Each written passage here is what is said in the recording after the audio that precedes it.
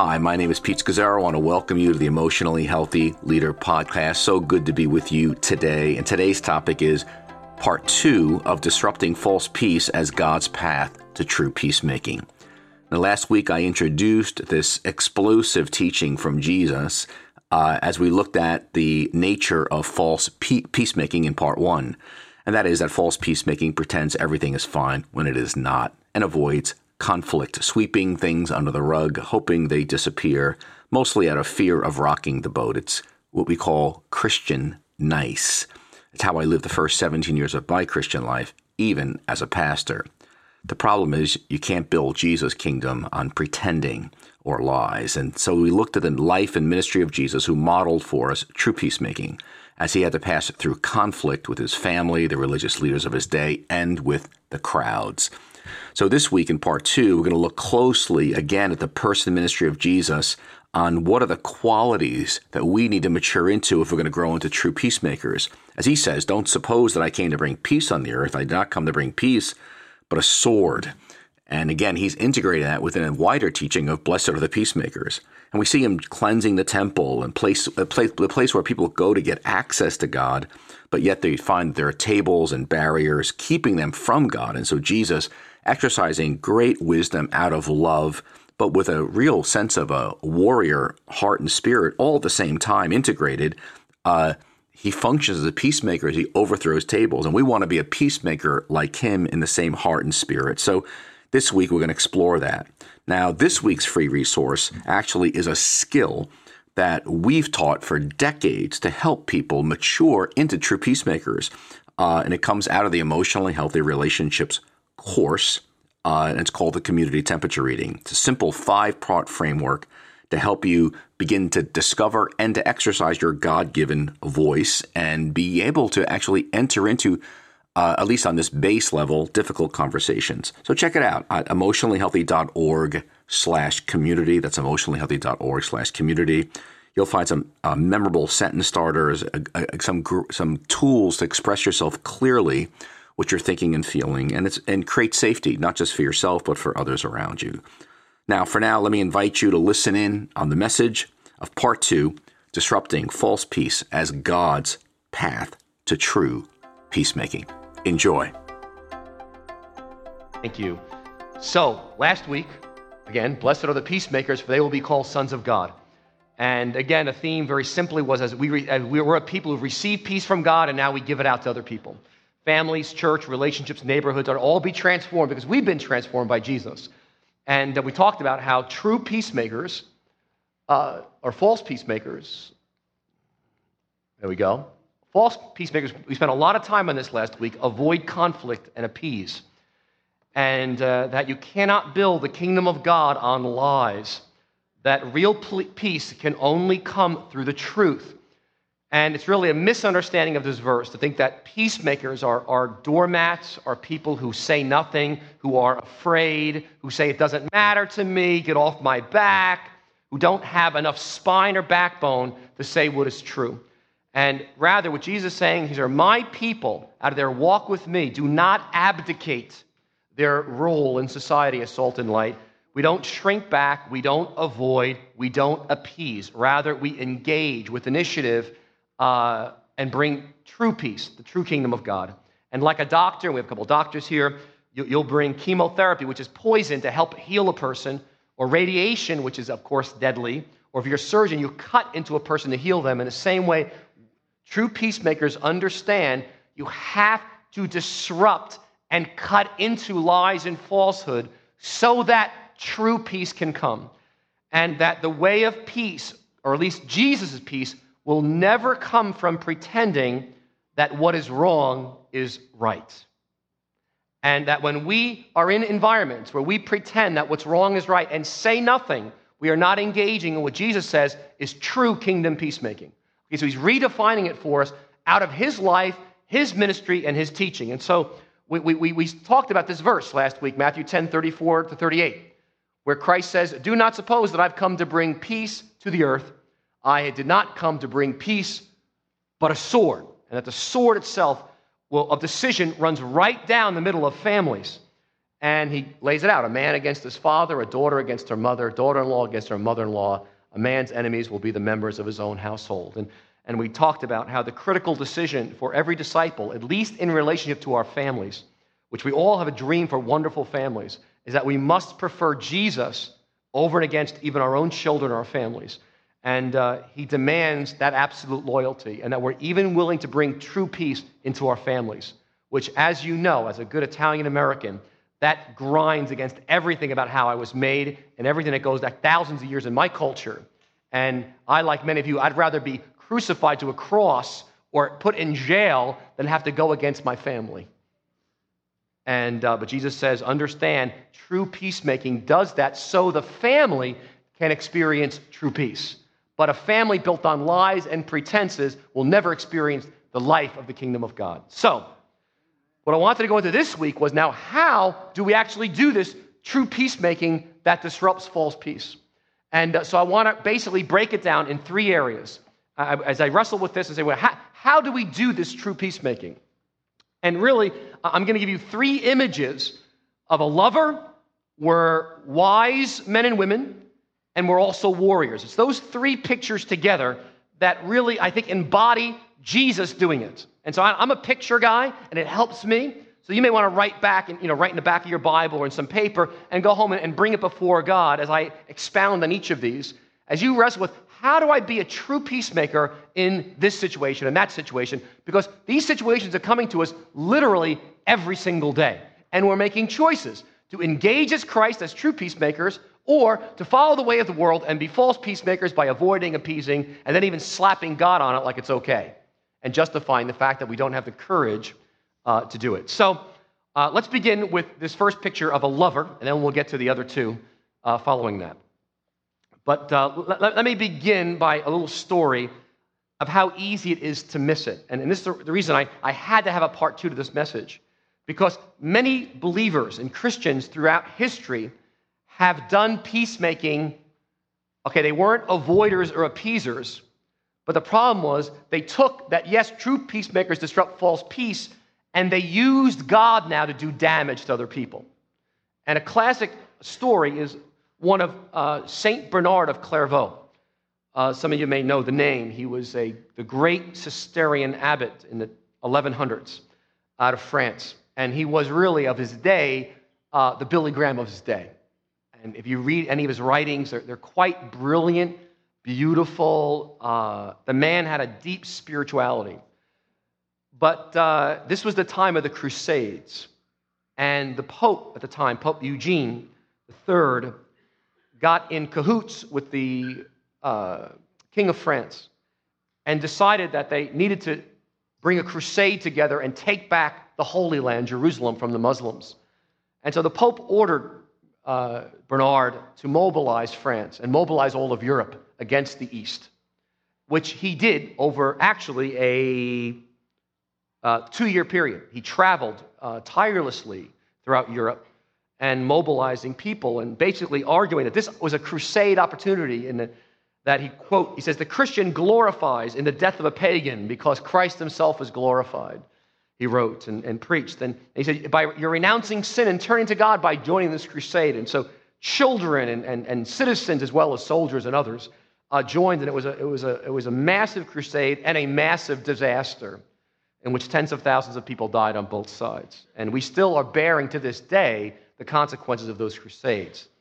But it was someone who he missed it. And so don't ever forget, as we talk about peacemaking, that good, solid, spiritual Christians can get it wrong.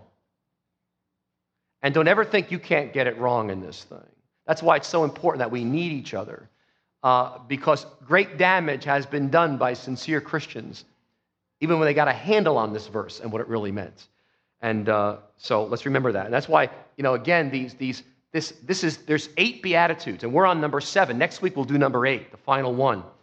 But remember, this is building. There's 7 here, and Jesus begins with, this is the nature of his kingdom. Blessed are the poor in spirit. And he says, we begin, all of us, with humility, with a sense of brokenness. And then he says, blessed are those who mourn.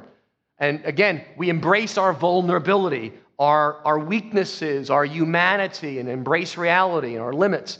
And then Jesus says, blessed are the meek. And now it begins to work out to other people that we're a people that, as we're dealing with relationships, we wait on God like Moses. We wait on God. We don't push people. We don't shove people in our plans. God's in charge of reality. We're not. And so we're a people who have chosen the path of meekness. I remember that word blessed this is a path. This is the narrow road to life. There's a wide road. It's the way of happiness, but it's a road and it's a choice that we make to live. Then Jesus says, blessed are those who hunger and thirst for righteousness, that we're a people that our choices are about God, to hunger and thirst for him. And then the fifth beatitude is, blessed are the merciful, kind and forgiving. This is the first one that goes outward as well, in that as I'm receiving God's mercy and kindness, I'm now giving it out to other people, and mercy's coming out of me. And then we talked about being pure of heart, which was choosing God's will. We're a people that choose God. Now, out of that, and this is why the seventh beatitude is so important, because this is truly an active one, a major active beatitude. But it's got to flow out of these previous six, or else you, like St. Bernard of Clairvaux, you will kill people. And you will damage people, and there'll be bodies lying all over as you're out there in the name of Jesus doing true peacemaking. And because peacemaking fundamentally is a work of love. Yes, it is violent. Yes, it is disruptive. Yes, you do occasionally make a few enemies like Christ, but it is a work of love, and out of the heart of love and mercy, I now disrupt other people. But please don't go around disrupting your family, your friendships, your workplace, your neighborhood, even politically, unless that mercy and heart of love and mercy is flowing out of you. Or else, you know what? You are dangerous. Okay? So, this lovers thing. Now, go to Luke 19, and I want to show Jesus disrupting a lot of people's lives in his triumphal entry into Jerusalem. And this is the time the Jews are celebrating Passover. And we have a lot of Jewish believers here. You know how important that is really the height of their celebration every year. Jerusalem, at this time, has gone from 40,000 to 1.5 million people. And here is Jesus riding into Jerusalem on a donkey, the king. And they're saying, Hosanna in the highest, and blessed be the king who comes in the name of the Lord. And the Jews are thinking, here's freedom, here's the Messiah. They're going wild. They're looking for political, earthly liberation and freedom from the Romans. And when they say, Hosanna, Hosanna in the highest, what they're saying is, oh, Lord, down with these Romans. Down with these Romans. Kill them. We're sick of these Romans. And the people are excited because Jesus is here, or the Messiah is here. They're not looking for a Lamb of God who's going to die for the sins of the world. They're looking for a Messiah who's going to bring war and then bring peace, of course, to follow. But they're excited about the war peace. And here comes Jesus. And he gets there, and in verse 41, he approaches Jerusalem, and he sees the city. He realizes where the crowd's at. He realizes where his disciples are at. And it says in verse 41, he weeps over it. Underline that word weeps, because that's the lover part. Because if there's not a love, again, flowing, please don't go out disrupting too much. And then he says, if you, even you, had only known on this day what would bring you peace, but now it is hidden from your eyes, because they don't see it. They're living in a false peace. The days will come when your enemies will build an embankment against you and encircle you and hem you in on every side. They will dash you to the ground, you and your children within your walls. They will not leave one stone to another, because you did not recognize the time of God's coming to you. And he's saying there's going to be consequences here. And he sees you're going to reap what you're sown here. And then he enters the temple area, verse 45, and he begins to drive out those who were selling. And it says, it's written, he said to them, my house will be a house of prayer, but you have made it a den of robbers. And so here's Jesus, verse 41. Again, as a lover, he weeps. And that word in Greek, it's a very unique word for weeping. And it's the word for wailing. It's the word, literally, quote, for bursting into sobbing. So this is very different than a little a little tear there, This is a wailing of sadness that they're wasting their lives. They're missing God's moment of coming. They're proclaiming him the king, and he's crying. They want a military disaster. He realizes the path that people are on is a disaster. Do you know people like that? You realize the path they are on is a disaster for them. And you're like, oh, you want to just shake them and say, hey. And Christ weeps. And he's angry, he's disgusted. Now understand, everybody's on edge. You've got the Romans would station at least, they say, 30,000 troops in the city, because now you've got this population that has swelled with 1.5 million people. Imagine a city that only had 40,000 normally. And the Jews had a group of folks called the Zealots, and they were just waiting for a military victory. These people were already fighting a war. And you can imagine when Jesus starts cleansing the temple, they're like excited, like, yeah, let's go all the way, kill everybody, you know. And Christ goes to the outer court. The temple has 3 parts to it. And the outer court is the big part, where people would go there to get access to the living God of Israel, the God of Abraham, Isaac, and Jacob. And merchants had set up shops there, or booths, kind of like, think of a carnival booths, where they would sell sheep and goats and wine and grain, so people could buy that and make their sacrifices to God. Now, they had to rent space to get those booths, and they were known to charge 10 times the normal value. You want a sheep? Well, a sheep usually costs $2. We're going to charge you 20 because we're in a temple now. So they were known to charge exorbitant prices. Oh, yeah, where you're from? Because most of the visitors were from outside of Palestine. They came from around the empire, these Jews. So they didn't have the right currency. Well, you got to exchange a currency. They'd add a 25% rate on that. So you got to, buck of your currency, we're going to charge you $10 for that. So we're just ripping everybody off. They're making a lot of money. But here's these people. They're coming into this temple gate. They're just looking for God. They're sincere. They're hungry. They're thirsty. They're looking for God. And all they're getting is rules, regulations, and walls put up in front of them that they can't get to God. And Jesus is angry. He is very angry. And as one scholar writes about this passage, when Jesus overturns the tables, this was a massive court with hundreds and hundreds of booths that it would take, humanly speaking, an army to overthrow the tables. But it shows you the force of Jesus when it does get unleashed is like the equivalent of an army. And tables are flying, and in John it says he has a whip, which he's using. But his anger to disrupt is flowing out of a deep heart of love and compassion. And it's very important that we pause and remember that disruption of peace requires love. Now, think with me for a minute of this word dehumanizing and demonizing people that don't agree with us. It happens all the time. Now, it happens on a large scale in wars. Every war, you'll notice, the newspapers and the magazines and the rhetoric will talk about the enemy in terms that are inhuman. So, for example, I remember during the Bosnian conflict in the 90s, and the Serbians were doing atrocious thing to the Muslims in Bosnia, that I remember reading in one article where they just said, these Muslims are just rabbits. Just dehumanize them as not even people. And so it justified the raping and the pillaging. And in World War II, the Japanese referred to the Allies, the Americans, the Australians, and the British, as demons. And then we did the same thing to the Japanese. We referred to them as monkeys or animals. And it goes on. We talk about the papers every day. The insurgents, in Iraq, or the communists, or the commies, or the terrorists, or the idiots, and we can go on and on and on. And again, politically, all those liberals, all those conservative right-wingers over there, and whatever your political persuasion will be, it's very easy to dehumanize and demonize people who don't have your point of view. And so it can justify doing all kinds of things in the name of true peace. Think about racism in our country, and racism and classism and even genders, and how we label and dehumanize people very easily. It just flows off our lips. It happens so easily for those of us. Think of our home and parenting, and we were talking, first service. My kids come home every day, almost every day, and they're angry at somebody. And I think one of my daughter's science teacher seems to lack some social graces, and my daughter has had a number of run-ins. And so as she's coming and spewing over me, part of me is like, yeah, you know what? You're right. He's, and I don't know him, and we just kind of like, shh. And it's a tremendous temptation to dehumanize. Or then the New York educational system. Or, someone was here as a police officer, first service, talking about how some of the situations he's been as a cop. Like, you're not a person, just, I gave a ticket, and who you are in that uniform.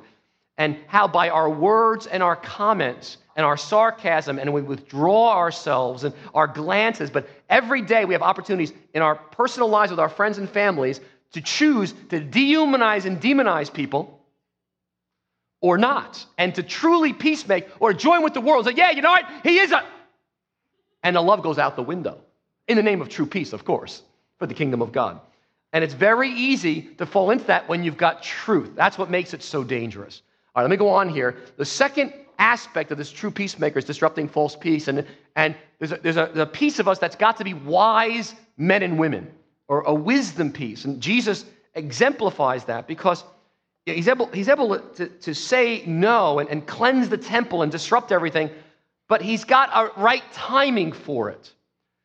I mean, he didn't like get a whip out and clean the temple out every day.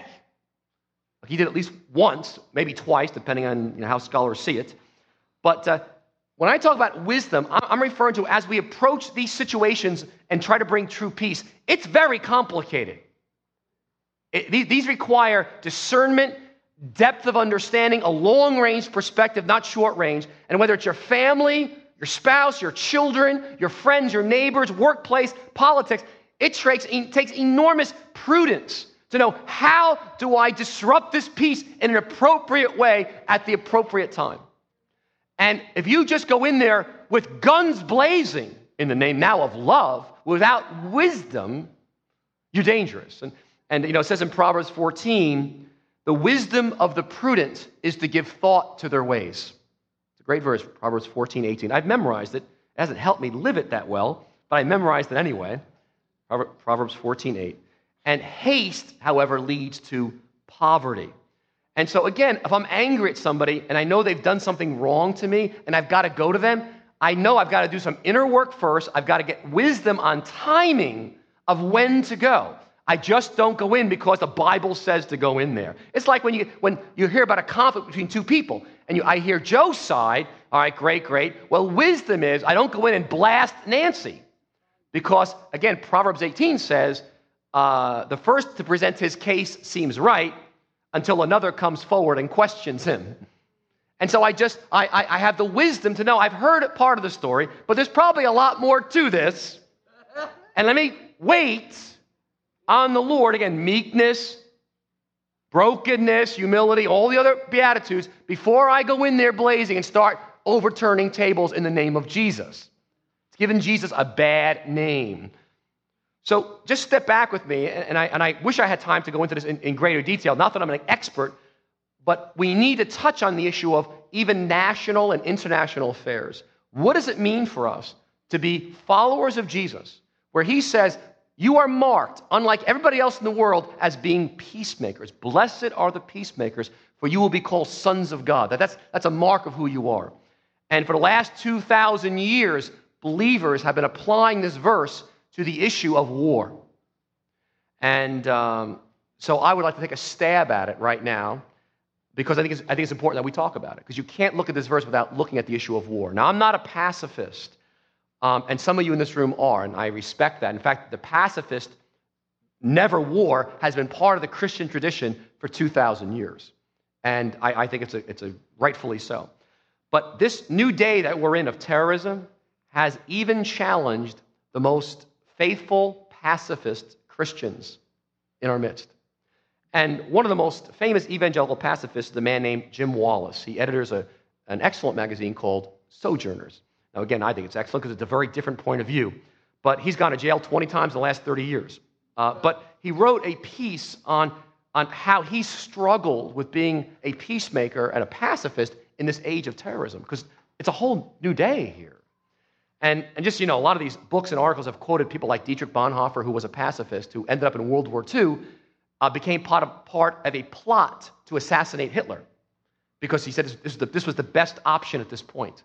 Even Gandhi, who was a pacifist, nonviolence, said, if there's a lunatic in the village, first you tie up the lunatic and then you deal with the lunacy. And here's what Jim Wallace wrote about our present situation as Christians and how we respond. I guess it was the introduction to his response, but I thought it was very helpful. He goes, And talk about bin Laden and the whole group of terrorists. He goes, they have no interest, bin Laden, these folks, in global justice, which is our concern, always global justice, and peace that many of us have lived and fought for. In fact, they are its enemies. Their vision for the world is absolutely oppressive, and they would destroy democracy, deny human rights, repress women, and persecute people of other faiths and even their own religion who disagree with them. Even worse, they blaspheme the name of God by doing their violent work in the name of religion. To dismiss them as merely Islamic fundamentalists or marginal extremists, it's not for me. I know it's not for me. To deny them as Islamic fundamentalists or marginal extremists is not enough.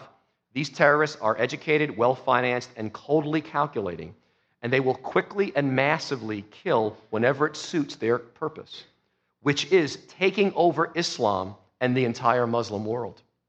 We must be realistic at this moment and confront the fact that terrorists are now planning further violence against innocent people, as massive a scale as their weapons and capacity will allow. And they are a people who are not bound by conscience or limits on the destruction that they are seeking to make. At that point, then he gives a whole bunch of stuff that he advocates, and he by no means is in favor of the Iraq war. I don't know what your position of the Iraq war is, but the key thing I think for us is whether you are for or against it, it is a great tragedy, that war. And every time you read in the paper about someone getting killed on either side, it is a tragedy. I don't know how we're going to ever exit that place, but it needs to grieve. Anytime we read of a war and human beings being killed, it needs to grieve us, because the kingdom of God is about peace, not war. And I'm not an expert on international affairs about just war theory. I don't have the wisdom on that. And I recommend actually a book for those of you who are involved in that level called Just Peacemaking, 10 Practices for Abolishing War by Glenn Stassen. He's a Fuller professor. He's written probably the best work on Christian peacemaking against war and how we deal with that issue, especially in today's world. Again, God's leading each of us differently in how to engage in national, international affairs, and I commend you. We should be involved as God leads us. And I don't have a policy for us as a church at all, but I do know this: we are to pray for peace, and we are to believe God for peace. We are not a people about war and killing and dehumanizing any human being made in God's image. And so we all engage and pray. So that's the wisdom on that scale, but we even need wisdom about, as parents, they say by the time the average child finishes elementary school, they watch 2 to 4 hours of television a day, which means they witnessed over 8,000 murders and 100,000 other acts of violence. So that means part of being a peacemaker as parents is that we actually manage the television set with our kids. It's not a free-for-all with violence. And because we know it desensitizes kids as they grow up, as they observe it. We teach, as part of our discipleship and emotional health, we teach conflict resolution skills in families, in relationships. Why? That's part of peacemaking. Very few people in the culture know how to handle conflict on any level. Part of what we do is we offer that kind of discipleship to ourselves as well as the wider culture. The issue of strengthening communities, many studies have been done on this, but one of the most important issues for reducing violence in communities, especially in urban settings, is strengthening that community. Organizations and churches have the ability to actually enable a community to become cohesive that is broken. When a community is broken, there is much more violence. Why do we have a community development corporation that's doing legal clinics and medical clinics and after-school programs and English as a second language? Why? Because we are committed to true peacemaking. We're trying to help build a New York City sense of community when there is none. A sense of cohesion that we increase the value and joy of living in a place like Queens when everybody wants to run out of here.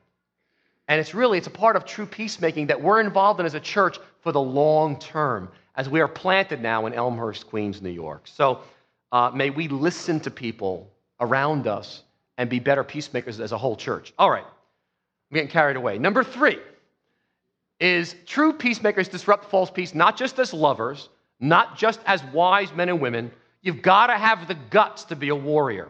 And that really was our theme all last week, because for many of us, that is our struggle. We don't have the courage or the strength to finally speak up and say what is true, and stop living a pretender and illusion.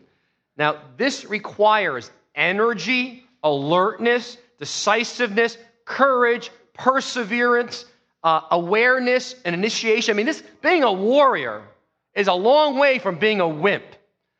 Jesus, I want you to go back to this passage in Luke 19. I mean, he goes into this temple. He is a warrior. I mean, he just cleans the place out. Now, I want you to note that he doesn't go to the Capitol building in Jerusalem. He doesn't go to City Hall. He doesn't go to the most powerful, richest people on earth. He goes to the temple in Jerusalem. It's like if Jesus came to New York City, what's the first place he'd come as a warrior and clean house? New Life Fellowship. I'm getting at it here. Let's all find another church. But really, what this text is teaching us is he's not going to the United Nations first. He is not going to the Empire State Building. He's not going to City Hall to meet with Mayor Bloomberg. He's not even going to Queens Center Mall to shop. Okay? He is coming to the temple of the living God. And the temple of the living God is his people.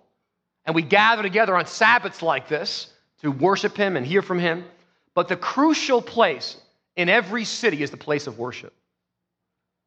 That's the crucial place because Jesus knows that if there's not true worship of the living God where people are getting set free from their lies and their own falsehoods within themselves and becoming true to who they are, if they're not experiencing and meeting the living God, there's not a hope for that city to experience true kingdom peace.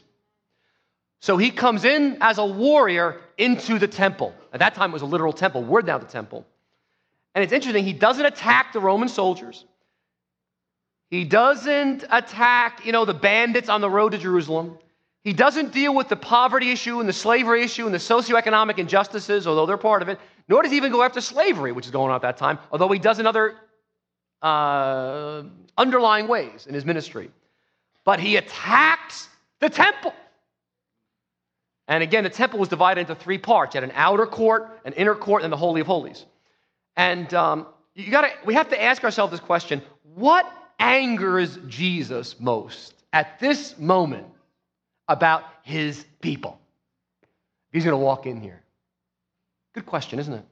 I read an interesting study recently, and they said this, that a growing number of people are leaving the institutional church for a new reason. They are leaving not because they have lost their faith. They are leaving to preserve their faith.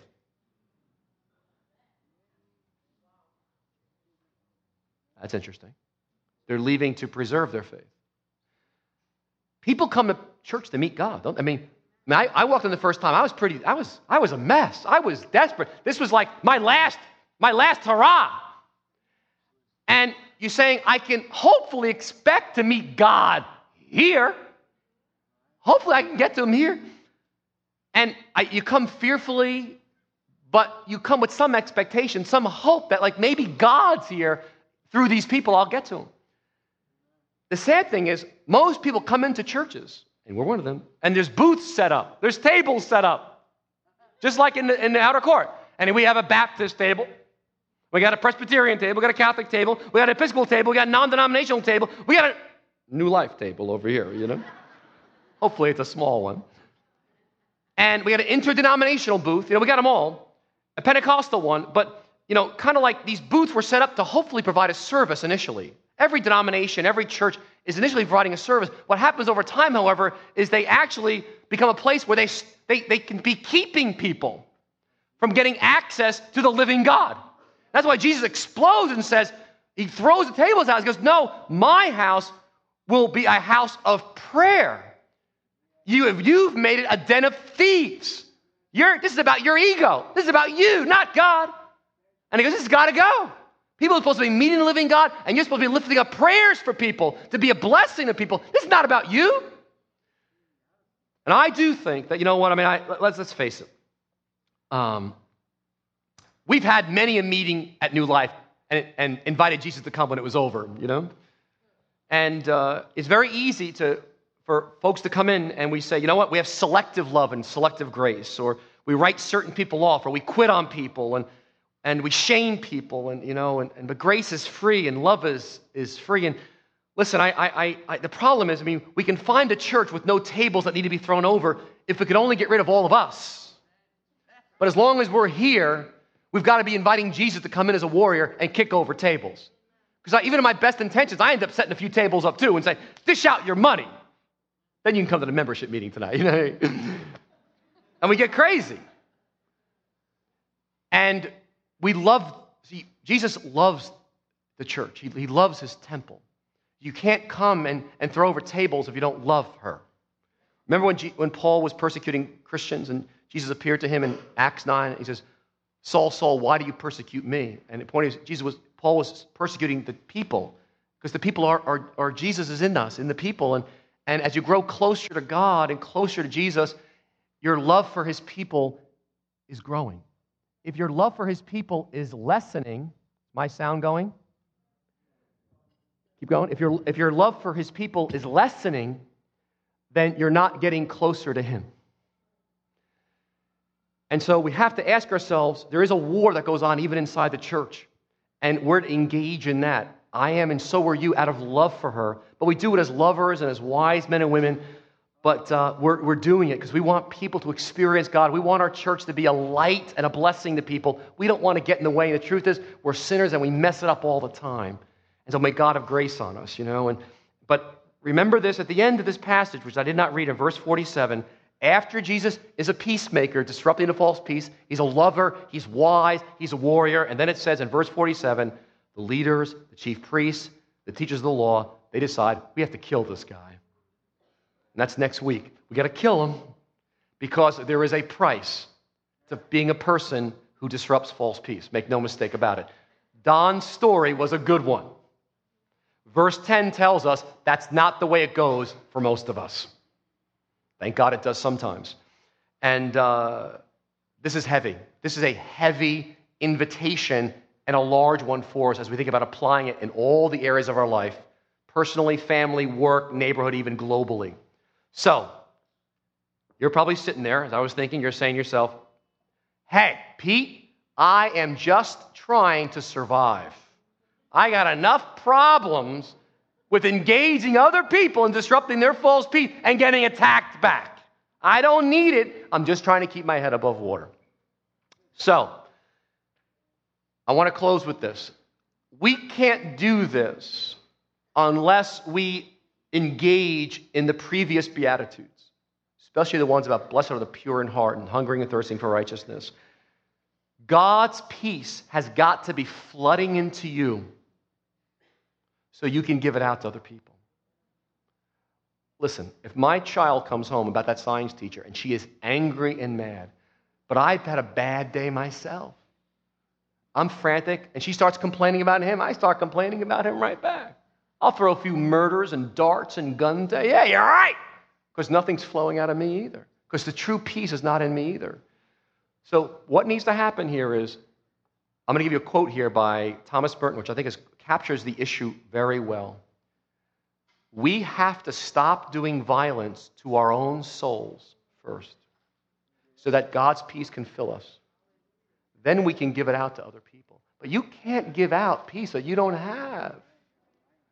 So here's the peacemaking comes to ourselves first. And here's the quote. There's a form of contemporary violence to which we most easily succumb.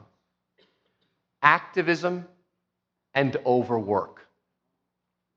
The rush and pressure of modern life are a form, perhaps the most modern form, of innate violence. To allow oneself to be carried away by a multitude of conflicting concerns, to surrender to too many demands, to commit oneself to too many projects, to want to help everyone, is to succumb to violence. The frenzy of our activity destroys our inner capacity for peace. It destroys the fruitfulness of our work because it kills the roots of inner wisdom, which makes work fruitful. So we go to be alone And we go, in a sense, to solitude and silence with God, to the desert, I like to call it. We go to the desert, not to escape people, but to find people. You see, if you're always with people and always busy, your soul doesn't have room to breathe. And so what happens in every day, at work, at home, people are complaining to us, aren't they? They're always complaining about something and somebody. We just join right in. Yeah, you're right. We murder, kill, shoot, nuclear bomb over here. We're just... The inner peace of Jesus is not coming out of us because we are so rushed and so pressured that there's no room in our souls for God. And we wonder, why aren't we the best peacemakers on earth? Why aren't we like leading the charge? I believe part of it goes back to the fact that our lives are way too busy. I look at myself, I am the worst peacemaker when I am overactive.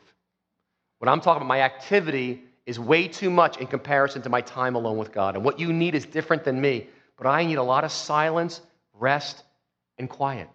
I miss a Sabbath, that one day of real rest, delight in God. And I'm a bear. I just keep going. My spirit just can't take it because God didn't build you to go, go, go, go, go. That's why next Saturday, I think next Saturday is his day alone with God. I hope many of you are going to St. Ignatius for 3-4 hours of silence.